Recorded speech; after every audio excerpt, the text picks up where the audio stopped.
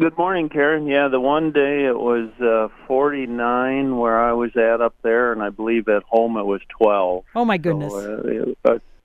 a considerable difference. And it was, there was some rain and things that you get up there, but the weather was really beautiful, and everybody that had a camera, we got enough snow so that they were taking pictures of everything from moose to bears to bald eagles. It's nice to have the snow for a background. You like a dark creature in a white background, and it made it very nice for folks with a lot of photography gear. They invest all that in camera, so you want to get at least a couple good photos while you're there. So it was very nice. How much snow did they have? Area. Al, how much snow did they have there compared with what we have here? Because I would consider ours more of a dusting. But how about in Alaska?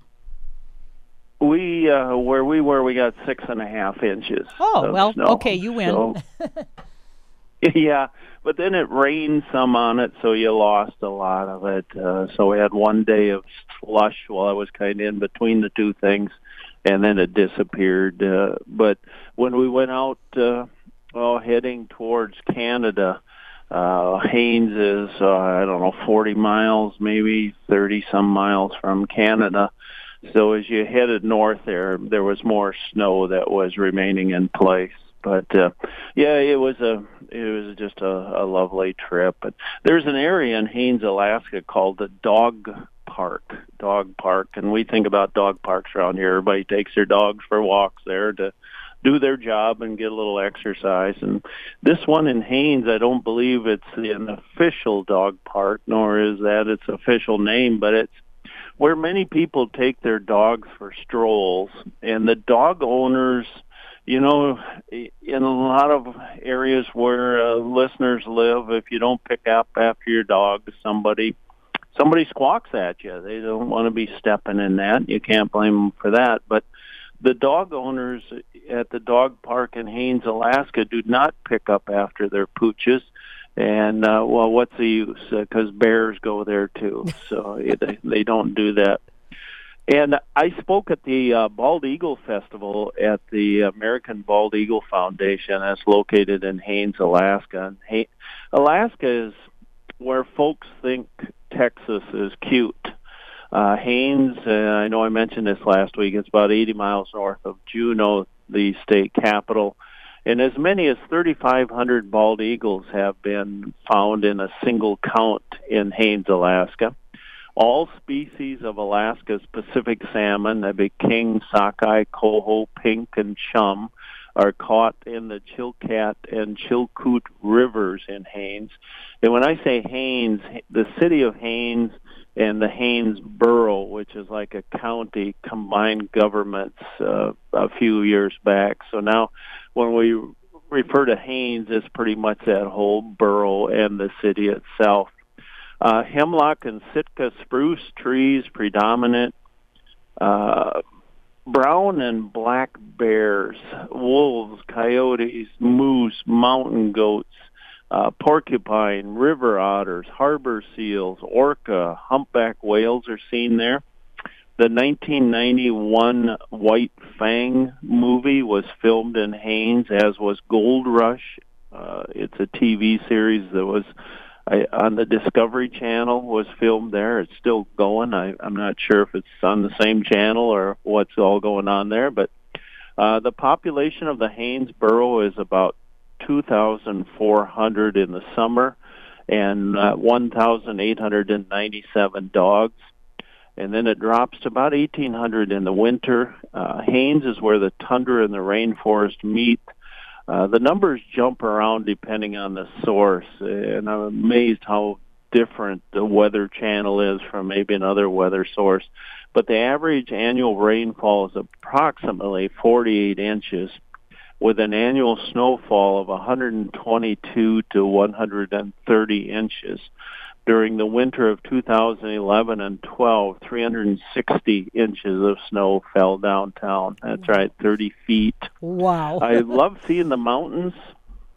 I recall leading a trip to Alaska and hoping that Denali, formerly Mount McKinley, would be visible.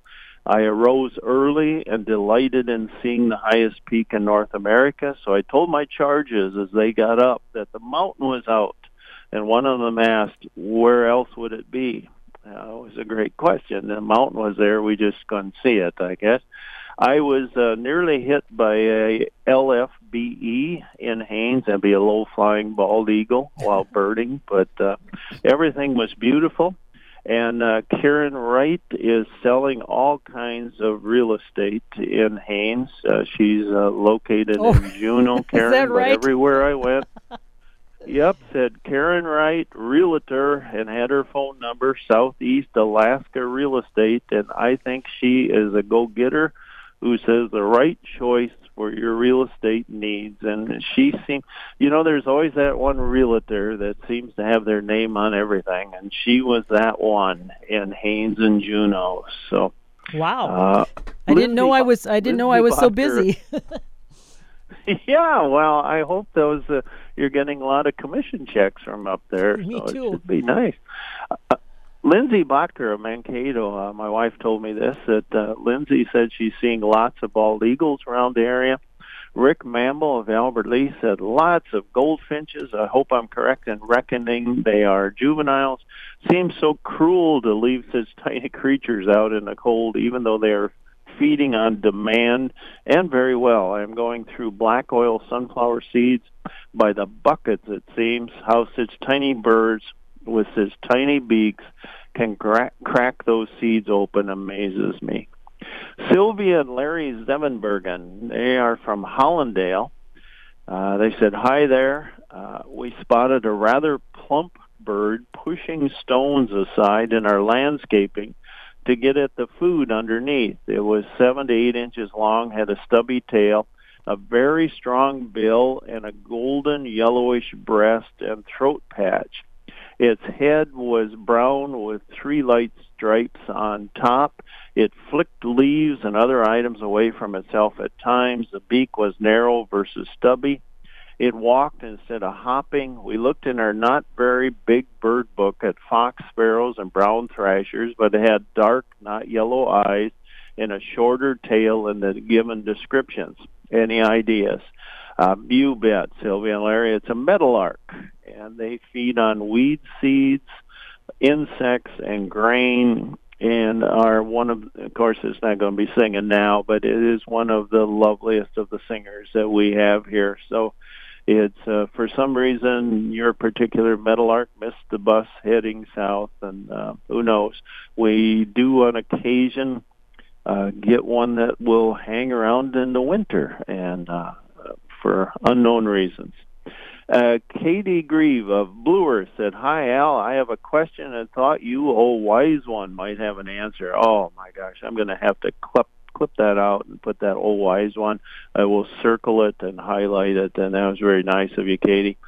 Katie said, I have loads of birds coming to my feeders, mostly sparrows now, but expect others as the cold months progress. Should I be providing houses for them? I live in town, so it's not like they have a forest to nestle down in. I feel sorry for them and want to know how to help them. Well, how nice of you, Katie. Birds often seek protected places to roost or sleep. Dense vegetation found in thickets or the interior branches of evergreens serve as a windbreak and conceal the birds from night prowling predators. In the winter, a few species of songbirds, the ones that nest in tree cavities or birdhouses in the spring, will also roost. You also use roost boxes to stay warm. And among them would be bluebirds, chickadees. Some of our listeners would have titmice, screech owls, downy woodpeckers. And many people attract roosting birds simply by leaving their nest boxes up all winter. Anecdotal evidence suggests that roosting birds prefer boxes mounted 10 feet high or more in winter. Perhaps birds feel safer up high. I'm not sure why. As for the rest, providing food and water will rock a bird's world. So that's thank you, Katie. Tammy Vogel said, I saw the first pine siskins at our feeders yesterday morning. Oddly, just 3 of them and only 2 purple finches. Maybe they jumped over us. I love arrival of winter birds. See who turns up today in this bitter cold. Thanks, Tammy. Yeah, it is pretty neat seeing what birds come down and how many of them show up and how they act, and it's just it's like seeing an old friend that you hadn't seen for a long time, and you just say, boy, you're looking good. And I got a nice email from somebody without just an email address asking, they told a little bit of story about they have a large yard. It isn't too far from a lake. And they were saying that the Canada geese are on their lawn pretty much all the time. And they say, why do Canada geese like lawns? And I've talked before, well, they mow the lawn and then they fertilize it. But the reason they like lawns, I think there's 2 reasons. Number one, goose food. The grass provides the food for geese, and they are grass-eating machines, so they just will go through that grass like there's no tomorrow. The second reason is safety. So you think if you're a goose out there and you have some concerns about some mammals that might like to do you or your young ones harm, the lawn makes it very easy to detect predators. So they can see anything coming pretty easily from a lawn. So a lawn does a nice job for them. They don't mind humans. I think they sometimes figure that, we not only provide lawns for them, but we aren't a great threat, except during hunting season. But for the most part, we don't bother them a whole lot. So they're probably their biggest concern with humans, other than a lawnmower, perhaps, would be dogs. They don't always get along very well with dogs. But other than that, it's pretty much a win-win situation for Canada geese as far as our lawns are concerned. So they leave us those little thank you deposits just to let us know how much they appreciate that. Someone sent me a photo of a chipmunk, and its cheeks were just bulging with leaves, and the chipmunk could be taking these down into its burrow to spend a winter nap on that. And the question was, how much can a chipmunk stuff into its cheeks? Well, the eastern chipmunk is about 10 inches long, maybe, and I'm including the tail in that. And its cheeks can stretch to 3 times larger than the chipmunk's head.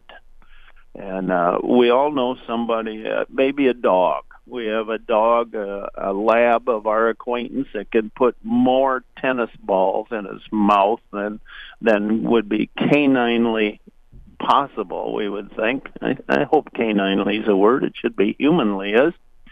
But that's what a chipmunk can do. It can put, whether it's seeds with food in there or leaves, it can they just swell up these cheeks, and everybody loves to take a photo of this beautiful little chipmunk with these bulging cheeks.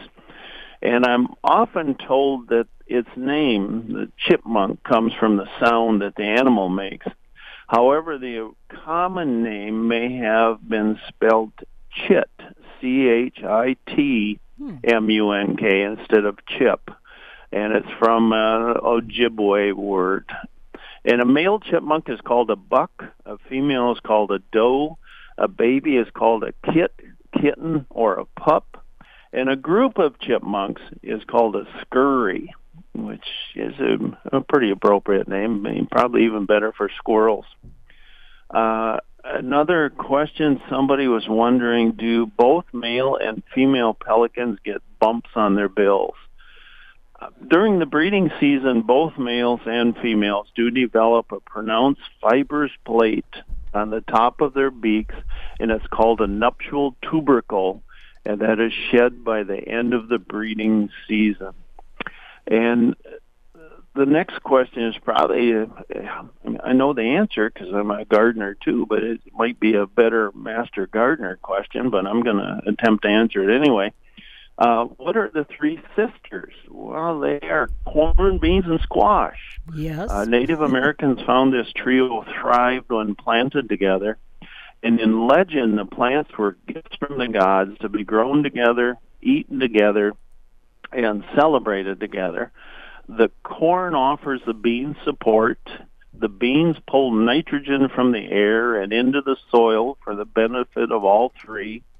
Then the large leaves of the sprawling squash protect the others by creating a living mulch, shading the soil while keeping it cool and moist and limiting the weeds. So there's a purpose to that. I know my grandma always talked about the three sisters. Were dodos really stupid?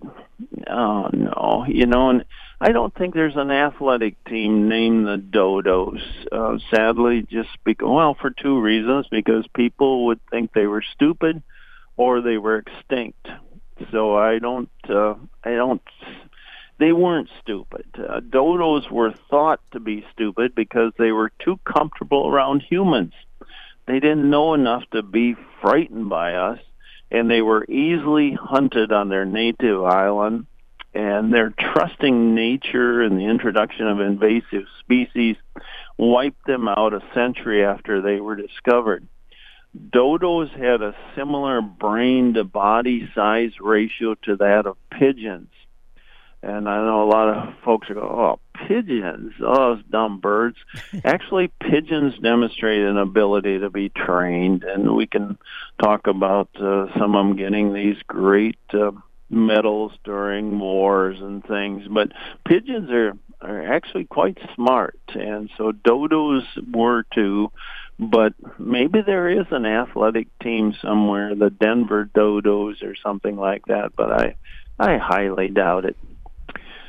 Do bats, I'm sorry, I got a bunch of questions here that folks had sent in, got a little bit behind. Do bats have hollow bones? Most birds do. Most birds have hollow bones, which makes sense if you're going to fly. But bats do not have hollow bones. But their bones are typically small and delicate, as you might expect if you're going to fly. You don't want a lot of weight. And the bones of their wings are lengthened to provide support for the wing membranes. Bats make up 1/5 of the mammal population on Earth, according to Bat Conservation International. I was talking to an old friend, and he said, when we were kids, did we see turkey vultures in Minnesota? And I said, yes, not like we do now, but we had them. I remember seeing one on our farm and getting all excited and dragging my poor father down there, thinking that he knew everything and he'd be able to tell me everything about this vulture that was there. When did they first appear in Minnesota? Oh, boy, you got me. T.S. Roberts, he was like the godfather of birders in Minnesota. He was a physician, but he worked in ornithology, and he reported that the turkey vulture, formerly more common, was still seen in fair numbers throughout the state in 1932. And he cited several accounts from the late 1800s that indicated the species was abundant throughout many parts of Minnesota. He described them as abundant in east central Minnesota in 1870, very common in the Red River Valley in 1885, and seen every hour in the day in Ottertail County in 1893. But the real stronghold for turkey vulture and turkey vulture numbers was southeastern Minnesota along the Mississippi River and along the St. Croix River. The word vulture likely comes from a Latin word which means to pluck or tear. And its scientific name means either golden purifier or purifying breeze. And in the old cowboy movies, vultures were called buzzards, a colloquial term for vultures. With buzzards, you heard them. Gabby Hayes, I think, was the old guy. That was what the Roy Rogers and Gene Autry movies was always talking about. Somebody was an old buzzard or something. It's a colloquial term for vultures, which applies to several hawk species in Europe. So there actually are buzzards in Europe. That's their name. On a chemist scale, on a pH scale, which I think runs 0 to 14, with 7 being neutral, like pure water, and the extremes are toxic. High numbers are alkaline. Ammonia measures 11, and bleach, I think, is 12. Low numbers are acidic, like lemon juice or sulfuric acid. Vultures can eat just about anything without suffering harm, and the main reason they can do that is they have the lowest gastric pH in the animal kingdom. Stomach acid protects animals because it digests bacteria and other living organisms. Turkey vulture's stomach acid has a pH slightly above 0. This is lower than that of a car battery. It could dissolve metal as well as digest nearly all organisms, including those causing anthrax, botulism, cholera, hepatitis, polio, and rabies. So turkey vultures are wonderful birds, and their appetites help prevent the spread of disease to humans and other animals. My lovely bride just gave me a slip of paper and said it is 38 degrees in Haines right now. So nice and warm in Haines, 38 degrees. Well, we're so 19, and it feels like, I was going to say it's 19 here, and we feel like 4, so they're still warmer than us. They are, and it's. I walked everywhere. Every morning I would get up, usually before, somewhere between 4 and 5, and just go for a hike and walk all over the town of Haines. Saturday morning I got up particularly early and went for a walk, and I didn't encounter a single human, not a vehicle, not a dog, nothing. There are still bears out in Haines. Some folks saw them. All I saw were gigantic bear footprints or paw prints, but didn't see it. It was so quiet, and saw nothing anywhere I walked. So it was a beautiful, beautiful morning, just to hike up and down hills, and it was a great day, and everything was pretty dry, so you didn't have to worry about sliding. I have been up there some years where, with the rain, they do get some ice, and one year it was so icy, every store sold out of those cleats, the traction for ice and snow cleats that they clip to their shoes. And I was leading a tour out to look at some eagles, and we're going down a little bit of an embankment. I told everybody to be very careful, and the one lady ahead of me fell, and the lady behind me fell.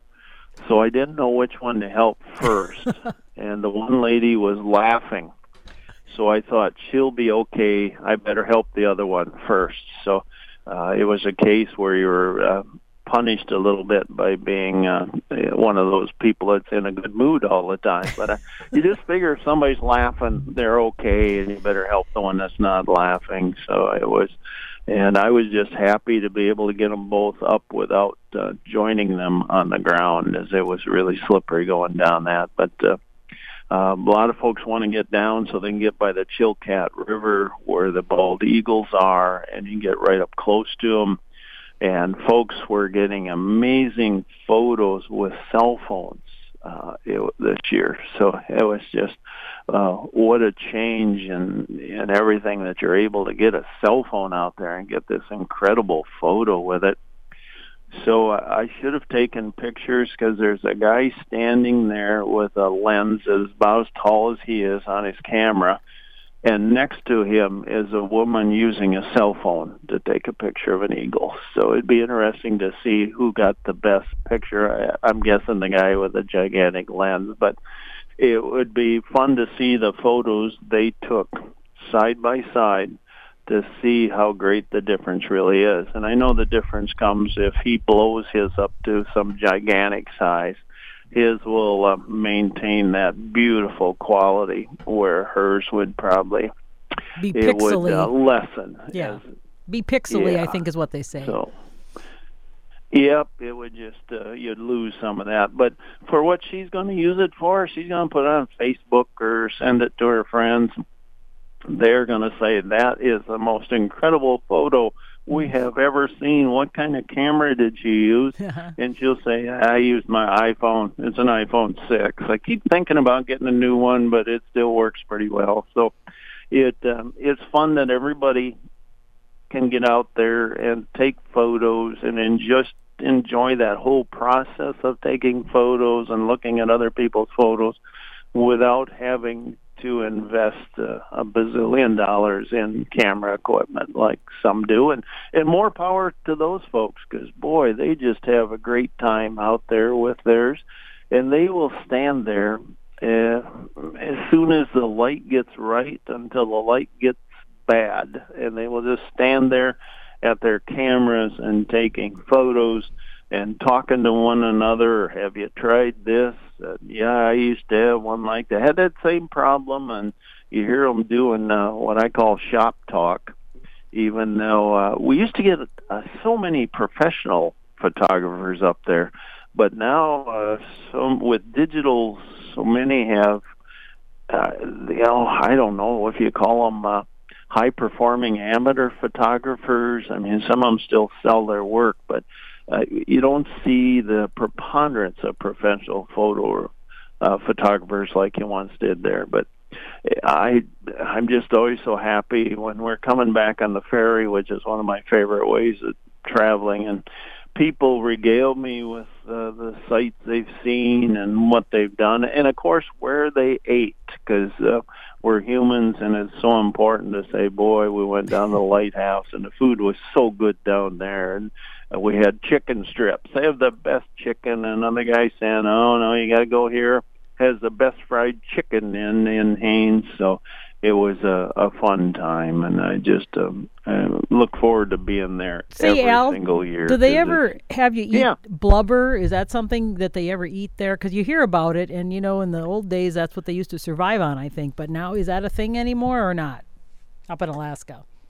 I've never eaten blubber or seen it served. I did eat what they call ooligan once, which I guess if you like oil, like 1030 motor oil or something, you'd like it. And I know it's great for some of the Klingits and some of the natives there, that they would not only use it as food, I think they would use it as dried fish a lot, but they would use it in their lamps for oil through the years.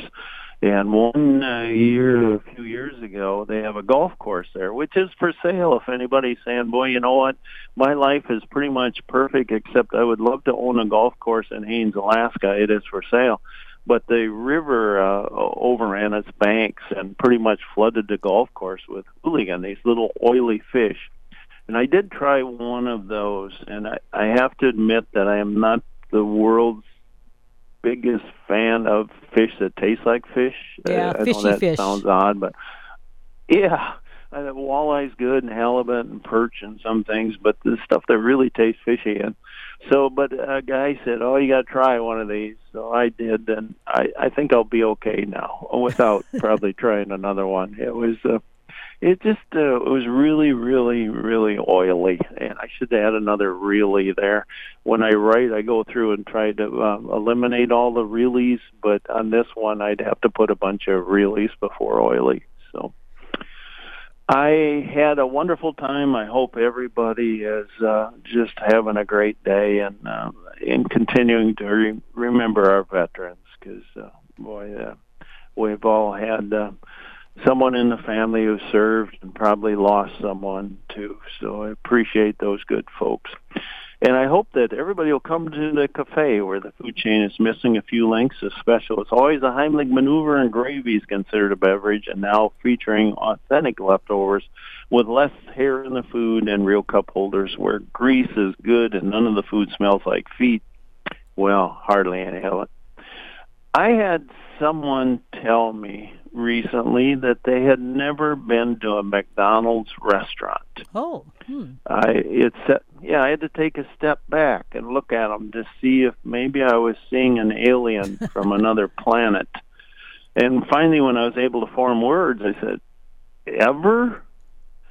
This was like discovering a Bigfoot, albeit one with tiny feet. Not once, she answered. I said, do you have grandchildren? No. I knew it. I want to thank everybody for listening. Remember, Heartland is well worth driving past. Thanks for having nothing better to do than to listen to me. And do something wild today. Get out there and look at a bird. Karen, I enjoyed your company as always. I'm glad your real estate business is doing so well in Alaska. And Juneau. Yeah. And yeah. Well, before you go, you've been gone in Alaska for a while, but our friend John would like to ask you a question. He said, sure. How or why did the teddy bear say no to dessert? Why did the teddy bear say no to the dessert? Boy, class, anyone? Bueller? Anyone got an answer out? I don't see any hands going up. Because it was already stuffed. Oh, man, John, I tell you. We love to hear from John, and he gets us. I don't know where he gets these things, but he gets us. Well, welcome back to Minnesota, and enjoy the cool weather we have here, and maybe you want to go back to Alaska for the winter, perhaps. We're going to run outside in T-shirts and shorts and just, become acclimated. Very good. Well, thanks again. We'll chat with you next week, Al. Thank you. I look forward to it, Karen. Have a terrific Tuesday. All right. Bye-bye. Bye.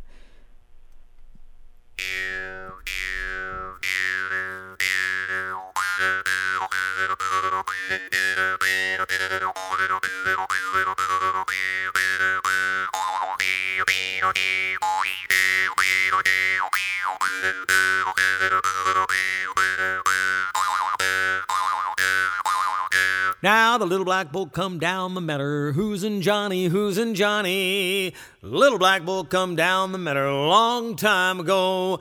Long time ago, long time ago. Little black bull come down the meadow long time ago. Now first he stomp and then he beller. Who's in Johnny? Who's in Johnny? First he stomp and then he beller. Long time ago. Long time ago. Long time ago. First he stomp and then he beller. Long time ago.